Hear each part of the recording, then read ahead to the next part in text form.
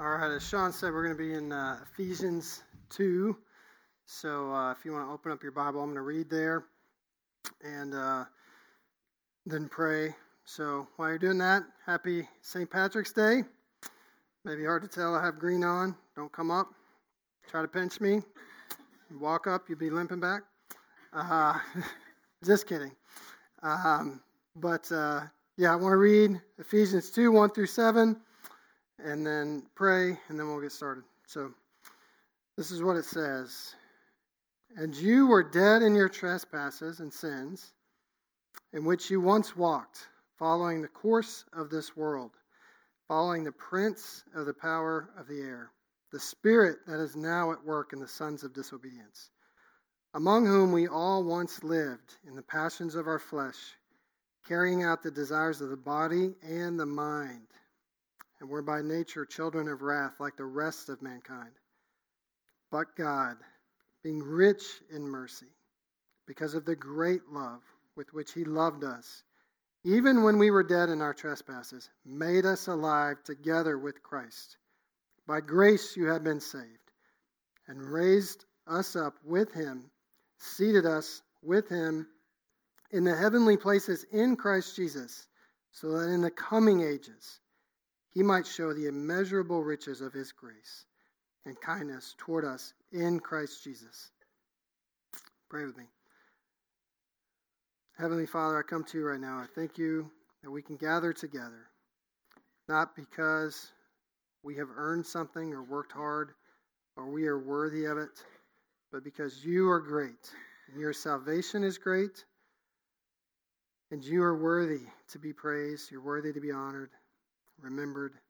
I pray that you will be with us right now. Confess, Lord, that I feel emptied out. I feel weak. But I pray, Lord, that you will speak, that you will use this time to bring yourself glory. So let our hearts be open. Let us not be distracted by the enemy. I pray, Jesus, that you will just rebuke Satan, that you will preserve our time and let us be encouraged. And let us go out, Lord, ready to be a light into this world. In your name, amen. So we're going to hit verses 1 through 7 today, and then, because we just finished chapter 1, I didn't get verses 8 and 9, so I'm a little bitter about. Those are two of the most famous verses in all the Bible. But next week, Matthew Moore is going to bring verses 8 and 9 and some more and enlighten us. So today we're going to start in chapter 2. And the sermon title today is Save Your Ugly Face. So I apologize.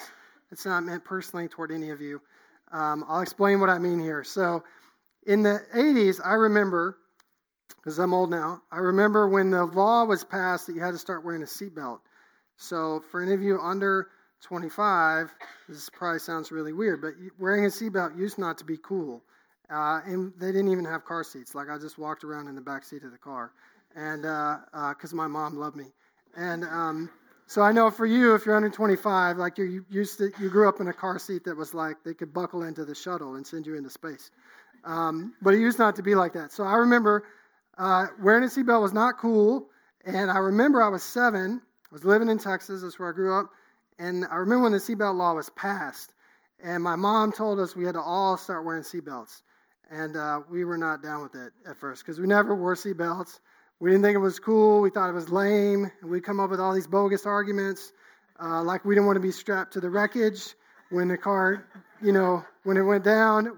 If we drove off into a lake, we didn't want to not be able to unbuckle and drown because that happens a lot in Texas, So we come up with all these excuses, but it didn't matter. At the end of the day, we had to start wearing our seatbelt. And I remember there was this advertising campaign that came around in the 80s called Save Your Ugly Face.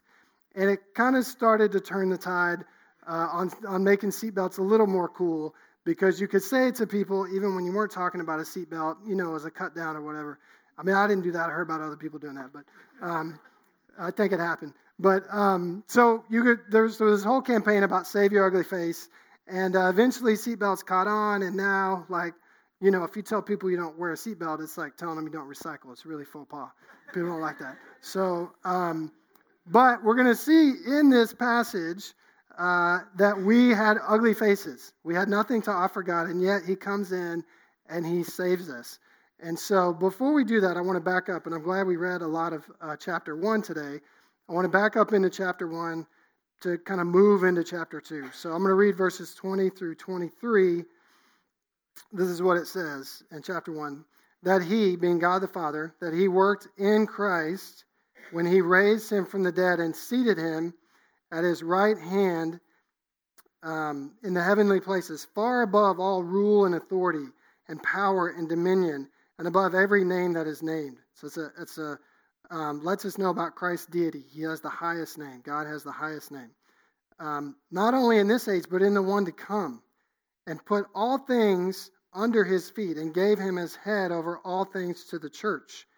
So it's highlighting the deity of God in Christ, that he's over everything. And the church, we the church, which is his body, the fullness of him who fills all in all. So we see that we're going to become united with Christ. And so this is a beautiful picture of who Christ is and what Christ has done. And now Paul's going to transition to the ugly picture of who we were. And then he's going to come back around and tell us about why we have hope and what we have to look forward to. So it's important for us to, before we start and see who we are, that we make sure we have a good understanding of who God is, that he's the supreme being, that he has always existed, that he existed before time, he existed before the material things that we see, the earth and the sun were created. And he didn't create because he had a need. He was sufficient. God was all sufficient. And he created us out of the overflow of his love, the overflow between God the Father and God the Son, and the overflow, the Holy Spirit. Creation comes forth. So as I was reading this text, verses 1 through 7, kind of several times, it seemed to naturally break into 3 different sections. And so I want to spend some time going through those sections. So the first is verses 1 through 3, which is our total rebellious state that could only end in destruction because we were enemies of God. And then verses 4 through 6, the miraculous saving work of God, the Father, God the Son, and God the Holy Spirit. We'll see them kind of, the work is miraculous itself, and we'll see them kind of intertwined. And then verse 7 is the crescendo. It's what everything is leading up to, what our purpose is, that we must fulfill, that we will fulfill the purpose of our creation, which is to party, this eternal party with God. It's going to be turned up. It's going to be awesome. And so I always let Robin read my sermons just to make sure there's nothing that, doesn't need to be cut out that shouldn't be in there. And, she gives me good ideas too. So she read it and she was like, it is really good, but the first part is really depressing. And I was like, well, I know. Did you read the verses? Like, it's not a happy, it is depressing, but it turns around. She's like, no, it does turn around. I feel really hopeful at the end, but I'm just saying the first part's depressing. So just kind of hang in there. It's going to get better. I did have somebody after the first sermon come up and tell me they're still depressed. And so clearly they didn't listen after verse 3. They just, I don't know where they went. Don't zone out. Stay in it. It's worth it till the end. All right. So, verse 1, short. And you were dead in trespasses and sins. Paul is making it very clear that before Christ, we were spiritually dead. And dead people don't have any hope. There's no, if somebody's had trauma, but they're still alive, there's hope that you can resuscitate them or heal them. But if you're dead, it's over. There's not anything that can be done. It's too late to fix your situation. There's no, spiritual eating plan or spiritual physical therapy or spiritual surgery. We're dead. We're born spiritually dead, and we'll see in a minute what that means. And so there's no hope for us, and without Christ. So as I was thinking about this verse, I was thinking about something that happened when I was growing up. And I grew up, we had a lot of dogs growing up. Some of them were mutts. Some of them were purebred dogs. But I grew up in the country, and one problem that you have when you live in the country, especially in Texas, is coyotes. Coyotes are a nuisance. Probably some scientists somewhere here can tell us why they're good, but in my opinion, they'd just all be wiped out, and we'd all be better off. So we lost a couple dogs to coyote attacks, and we had a lot of dogs, but one of the best dogs we ever had, his name was Magnum. And he was a Rhodesian Ridgeback, and he was this big, strong, powerful, lean dog. And he was great with us as a family, but he was fiercely protective. I mean, I could like slap him in the face or ride on him, and he didn't do anything.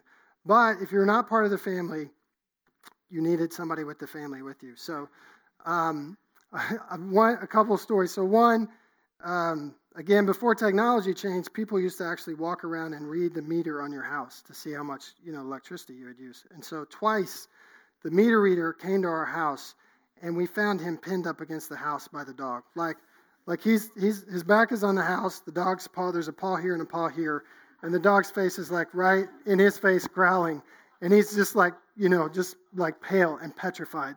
And in this like high-pitched voice, like, can you call off your dog? And as soon as we said his name, he would kind of wag his tail and run over to us, and it was fine. But for this guy, it was not fine. There was another time my dad, one of his friends was coming over, and nobody was outside, and he went to open the car door, and he gets to the car door about halfway open, and the dog jumped up and pushed the car door back shut with his paws on the door, and he's just like looking at him, growling. And again, my dad would come out and call him off, and everything would be fine. Well, we had this little dog before we got Magnum named Angela. She was a little dachshund. I don't even think she weighed 15 pounds. But Magnum and Angela were really close, and they were buddies. And one day, we were at home, and Magnum is out on the front porch, and he's going crazy. He's going insane. So my dad goes out there to look, and Angela is in front of our door. She's bleeding, and she's unconscious. She got attacked by a coyote. So my dad grabs her, he throws her in the truck, he speeds off to the vet. Well, then the vet's able to save her. So he comes home a few hours, and our house, we didn't have a garage. We had a carport, and then a walkway, and then our house. And when my dad pulled into the carport, on the walkway, like right in front of our front door, is Magnum. He's sitting down, like dogs do, like chest out. And he wasn't smiling, but if he, dogs can't smile. But if he could smile, he'd been smiling. He's just sitting there so proud. And next to him is the dead coyote. He went and he found the coyote and he killed him, and then he dragged him back and put him right in the front door. So we had to like walk over him to get in the house. So we would know that, he took care of business. And so I was thinking about this verse. It connects in a second, I promise. It's not just a good story. I was thinking about this verse, and with Angela, now we didn't love the coyote. If he was still alive, we probably would have shot him, but he was dead. So with Angela, she was still alive, so there was hope. So, my dad took her to the vet. The vet was able to save her, patch her back up, give her some medicine, and she lived on for a while until my brother ran over her in his truck. Anyway, that part doesn't relate. But the coyote, come with me here. The coyote was dead. The coyote is dead. There is no hope for the coyote. Even if we wanted to save the coyote, Magnum ended it. It was done. And that's where we are. We are the coyote in the story. But unlike the coyote, we're going to get real spiritual life. So now that everybody's really paying attention, let's go on to verse 2. It says, and you were dead in your trespasses and sins, verse 1, in which you once walked, following the course of this world, following the prince of the power of the air, the spirit that is now at work in the sons of disobedience. So Paul goes on to explain, not only were we dead, but we were God's enemies. So we were not benign toward God in our deadness. We were not indifferent toward God in our deadness. We were specifically God's enemies. So we were pursuing. We'll go on in verse 3 and see we were pursuing passionate. We were pursuing things with vigor that are against who God is. And so we need to make sure that we have this picture of who we were when we were dead toward God, because we don't need to picture God as putting us under his eternal wrath because we didn't deserve it, or because God is a bully, or because he has singled us out. In fact, Scripture makes it clear that God is sinless and he's holy, but not only that, he's not even able to tempt us with sin. So James 1:13, this is what James tells us. Let no one say when he is tempted, I am being tempted by God. For God cannot be tempted with evil, and he himself tempts no one. But each person is tempted when he is lured and enticed by his own desire. Then desire, when it has conceived, gives birth to sin. And sin, when it is fully grown, brings forth death. So that is who we are. We deserved God's eternal punishment. We deserved to be under his wrath because of how we acted. And sometimes it can be easy, I think, especially in our culture, to think that you can be benign toward God, that it's not a binary decision where either you are his child or you are his enemy. But there's nobody that can work themselves out of it or who can overcome it. There's no way to say, I'm not going to pursue either life or death. There's not an option C, and we have to be really careful that we're not lulled into thinking that there is an option C where, we don't have to be God's children, but we also don't have to be, eternally separated from him. So the reality is that we do become his children, but not because we deserve it. But we're going to see because of the great love that he has for us, he's going to make us his children. And seeing that we're turned from God's enemies into his children and the work that he does, that should motivate us not only to love him more, but to kind of have the overflow and have that flow out of our hearts onto other people. So let's go on into verse 3. We're going to see more about who we were. So the spirit that is, I'm going to back on verse 3, the spirit that is now at work in the sons of disobedience, among whom we all once lived in the passions of our flesh, carrying out the desires of the body and the mind, and were by nature children of wrath, like the rest of mankind. So part of the reason that we don't have the option to not be in between toward God is because of how we're born. So we were naturally created to fellowship with God and to commune with him. And God used to literally come and walk and talk with Adam and Eve before sin came into the world. But once sin came into the world, then that confirmed our rebellious state. It basically imputed sin into all of humankind. So all men and women. It basically imputed that sin toward all of us. And so verse 3 is very clear when it says, among whom we all once lived. The all there does not give room for exceptions. It doesn't give room for people to be able to say, I wasn't born under the curse of sin, or I can get myself out of this without God. Because not only were we born under it, but we actually embrace it. The deadness of our spirituality, we embraced running from God. This is what Paul tells us in Galatians. There are a lot of places in the New Testament where you get these lists of what it means to set yourself up against God. In Galatians 5:19 through 21, this is what Paul tells us. Now the works of the flesh, or the works kind of our natural state, our natural deadness, our enemy, our soul setting ourselves up against God. The works of the flesh are evident: sexual immorality, impurity, sensuality, idolatry, which is worshiping anything other than God, sorcery, enmity, strife, jealousy, fits of anger, rivalries, dissensions, divisions, envy, drunkenness, orgies, and things like these. I warn you, as I warned you before, that those who do such things will not inherit the kingdom of God. So Paul is reminding that that's who we were, that's who we are naturally, pre-Christ, pre-Christian, pre-Christ saving us, that we pursue those things with passion, that we want to chase after those things. That was not a complete list, but it includes a lot of the things that fit, things that we desire apart from Christ that fit under that. Now, in verse 4, he's going to turn the direction of the discourse from rejection of us rejecting God to God coming in and loving and saving us, basically taking our ugly faces and saving them. And so verse 4, it shifts a little bit. But God, being rich in mercy, because of the great love with which he loved us. So, there's two things here. But God, we get this stark contrast that we've been hearing about how we are, but we're getting ready to hear about how God is, and it's different. It's going to be different. And we get this idea of him being rich in mercy.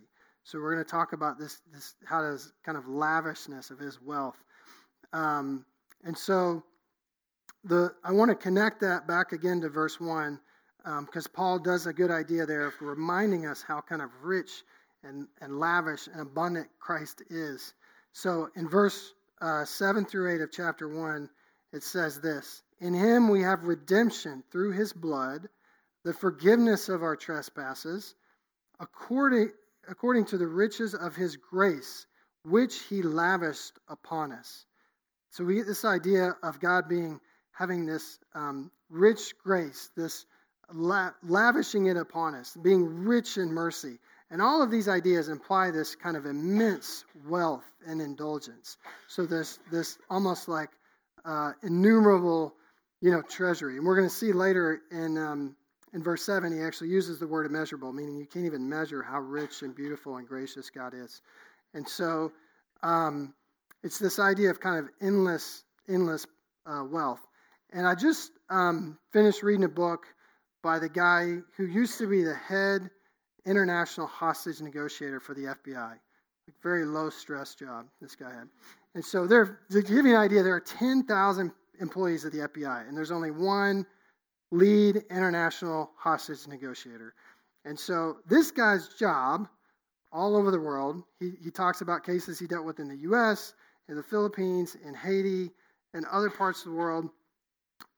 This guy's job is when somebody has been kidnapped to try to get them back safely for as little money as possible. And so, when you read the book, some of the cases work out great. There was one case in Haiti where they were demanding $150,000, and he got the aunt back for about $4,700. There were some cases where the family didn't have to pay anything, but there were also other cases where people died, and it was not a successful negotiation. And so as I was reading that book, you become acutely aware of just the depravity of sin, but also just how small and limited we are. And it's the exact opposite here with God. The idea of Romans 5:20 can help us here. So Paul wants us to make sure that we understand we're fully saved by the rich grace and mercy. And this is what he says. Now the law came to increase trespass, but where sin increased, grace abounded all the more. So there's this idea of every time there's sin, bang, sin, grace is there. Sin, bang, grace, bang, grace. So no matter what happens, what we're able, because we're going to be living under the curse of sin until we're in glory with Christ, that no matter how much there is there, that grace will not be exhausted. It cannot be exhausted. So again, it points to how immeasurable God is and how great He is. And we see that also not only with it saying Him being rich in mercy, it says, but because of the great love with which He loved us. So there's this idea of this huge, great love. That's why God is going to come to us. So why would He save us? Because we're His enemies and we're rejecting Him. Why would He have anything to do with us? Why wouldn't He just throw the book at us and give us what we deserve? It's because of His great love. He's going to come in. And we need to make sure that we have a good idea of what mercy is before we go talk about what grace is. And so mercy is He spares us from what we deserve. He spares us from what we've earned, essentially, which is the eternal separation from Him, the eternal punishment, the eternal, essentially, void of not being with God. He spares us from that. So that's what we deserve, and He basically commutes that sentence and, excuses us and allows us to come to Him. So verse 5 is going to pick up on this idea. But I want to make sure before we go to verse 5 that you understand we were not attractive. So this is what verse 5 says. Even when we were dead in our trespasses. Let me back up and read 4 and 5 together because they flow. But God, being rich in mercy, because of the great love with which He loved us, even when we were dead in our trespasses, made us alive together with Christ. By grace you have been saved. So, why did He love us? Was it because we were attractive? Y'all don't hear me now. Was it because we were attractive? No. Was it because we had something to offer him? Was it because we had anything of value? Was it because we were beautiful? The first service was much louder. You guys are supposed to be awake. Did we have anything to offer him? No. Were we pretty? No. Were we ugly? Yeah. Okay, I was just making sure you're paying attention on that one because there was a lot of no's. So no, we were not. We were dead in our trespasses. We had ugly faces. We were his enemies. And yet, that's what it says in verse 5. We were dead in our trespasses, and he makes us alive together with him by his grace. So we talked about what mercy was. We get spared what God should have done to us. But grace is the opposite of mercy, and we need both for it to be a full rescue. Grace is giving us what we do not deserve, which is his eternal riches, with him being the supreme rich. So the supreme treasure. So being with Christ, being with God, enjoying him in this increasing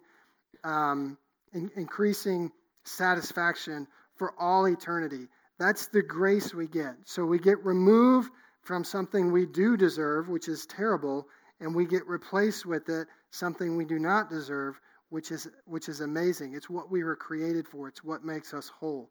And so it's a full salvation. As we go on to verse 6, we're going to see why he saves us from death and how it points to him. So in verse 6, we've been saved by grace, and he raises us up with him and seated us with him in the heavenly places in Christ Jesus. So we get, it's the full, not only do we get spared, so God doesn't save us and then he's really aloof from us. God doesn't save us and then he's really distant. He doesn't save us from something bad to turn around and treat us poorly, or save us from something bad to save us into something worse. He saves us and he gives us himself.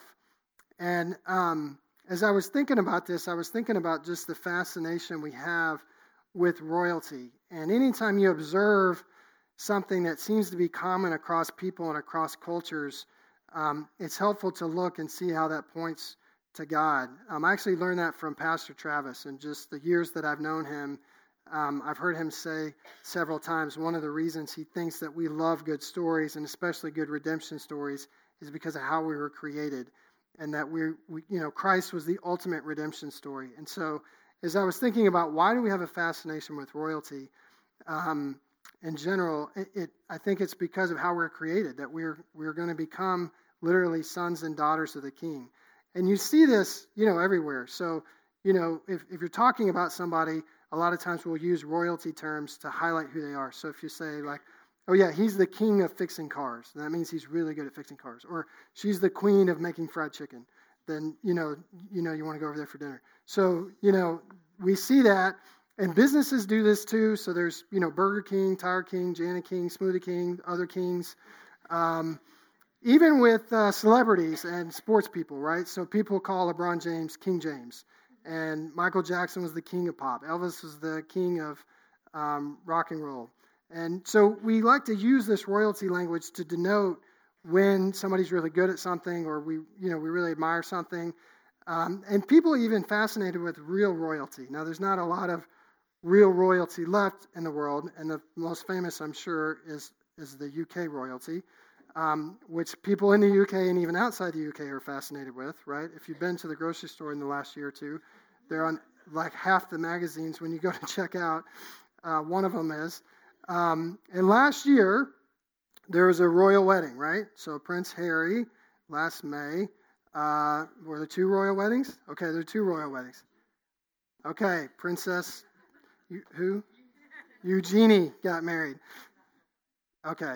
If you want to know more, talk to Sarah afterward. So there were 2 royal weddings, but the one I was thinking of was the one between Prince Harry and Meghan Markle. I think is that how you say her name? Markle?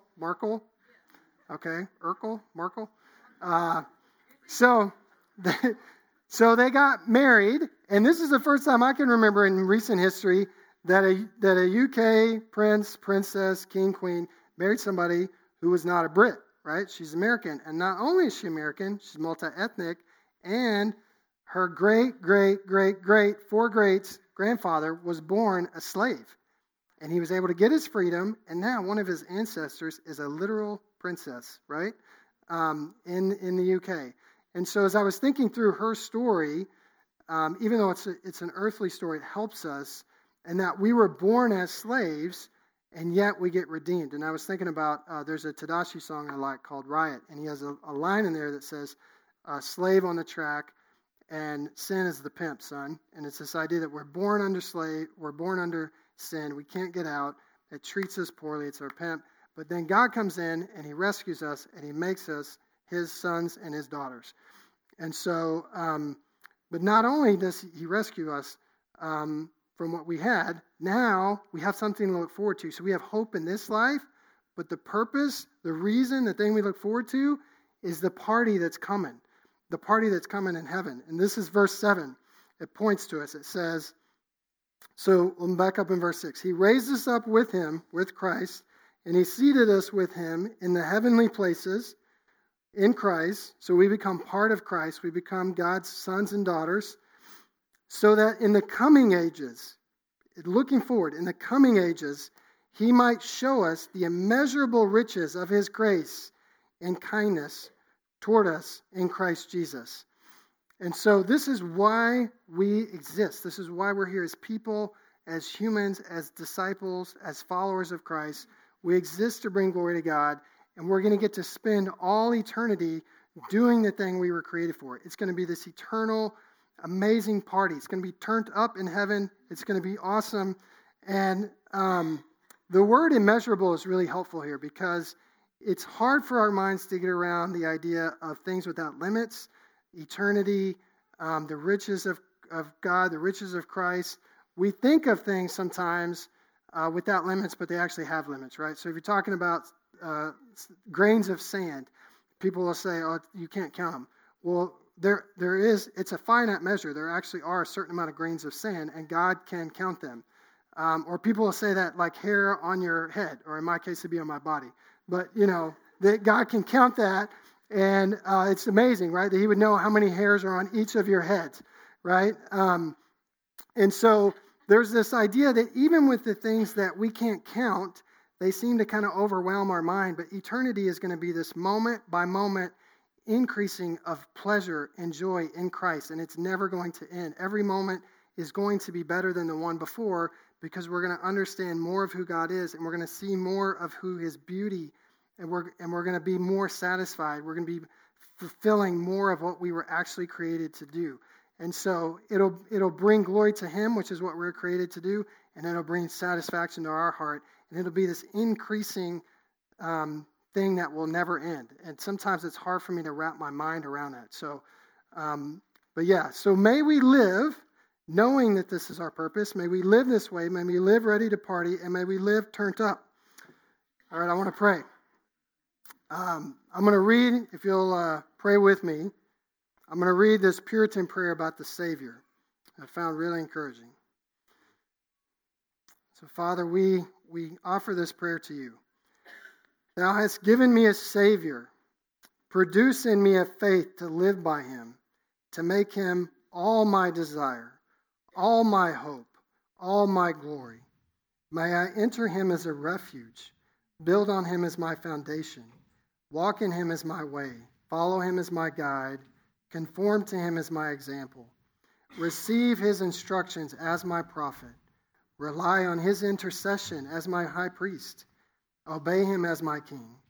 May I never be ashamed of him or his words, but joyfully bear his reproach, never displease him by unholy or imprudent conduct. Never count it a glory if I take it patiently when buffeted for a fault. Never make the multitude my model, never delay when thy word invites me to advance. May thy dear Son preserve me from this present evil world, so that its smiles never allure, nor its frowns terrify, nor its vices defile, nor its errors delude me.